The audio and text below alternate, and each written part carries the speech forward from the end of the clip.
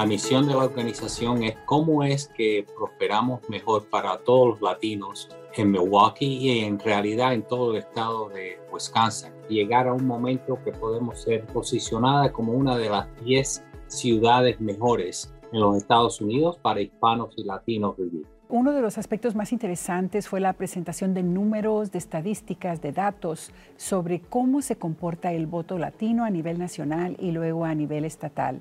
¿Qué nos podrías decir sobre esta información que fue presentada? Tenemos una población de casi 62 millones de personas, pero solamente el 66%, esto es nacionalmente, se han registrado para votar. Esto fue en los mediados del 2018. Y solamente el 59% de esas personas fueron y votaron. Entonces, cuando miras a Milwaukee, en el 2018 tuvimos casi el 73% de las personas que podían registrarse para votar y de esas 64% de esas personas votaron. Pero ahora, en este año, solo tuvimos 66% llegaron a votar y mucho menos, casi el 49% de latinos hispanos que fueron a votar en Milwaukee, en Wisconsin. Así que estamos perdiendo nuestra voz en vez de subirla. ¿Cómo se puede comparar eso con el voto nacional del grupo dominante, del grupo blanco? En realidad estamos un poquito más bajo que el grupo blanco y quiere decir que los temas que son importantes para los latinos, en realidad ninguno de los partidos han comunicado eso como una cosa importante que los latinos y los hispanos han sabido. Así que ni los republicanos ni los democráticos en realidad han avanzado esos temas. ¿Cómo están votando los latinos de acuerdo a la edad? Si te pones a pensar en las estadísticas hispanas, nosotros somos más jóvenes que en realidad todas las otras poblaciones de los Estados Unidos. El mediano de nuestra edad en los Estados Unidos es 40 años. Cuando en el resto de los Estados Unidos es casi 50 años. En eso tenemos que educar a nuestros jóvenes la importancia de salir a votar si no participan. Si todos no participamos, es muy dificultoso para los temas que son importantes para los hispanos salir a votar. Otro asunto importante que se trató en esta conferencia, Rolando, entiendo que fue la posibilidad de tener una agenda latina a que sea común a los intereses de todo el espectro de los latinos. ¿Qué podrías decirnos sobre este otro punto que se revisó en la conferencia? Cuando tú miras a los latinos y a los hispanos aquí en los Estados Unidos, es una cosa de la riqueza de nosotros. Tenemos mexicanos, tenemos cubanos, tenemos puertorriqueños, así que tenemos diferencias en nuestro pensamiento y en las cosas que son importantes, pero en realidad tenemos muchas cosas comunes. Que decir, educación es importante para nosotros. La situación económica de nuestra familia es importante para nosotros. Salir adelante y ser reconocido. Y nosotros somos el 19% de la población nacional. Y tenemos menos del 2% representantes hispanos y latinos en juntas directivas. Y eso es importante porque esas juntas directivas entonces ponen de en realidad participar con los hispanos, con los latinos.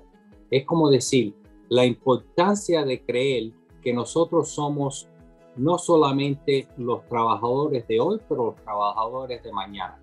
Somos los consumidores de hoy, pero también los consumidores de mañana. Y somos los líderes de hoy y también el futuro de los líderes de mañana. Porque seguimos creciendo más avanzado y más rápido que todas las otras poblaciones y nuestra voz y nuestros temas nos están oyendo. Vimos que había puntos a favor y puntos en contra de establecer una agenda común entre los latinos. ¿Qué piensas tú de eso? ¿Qué fue lo que se observó? En realidad es como mirar a los Estados Unidos. Todos tenemos diferentes puntos y siempre salen por políticas, ¿no es verdad?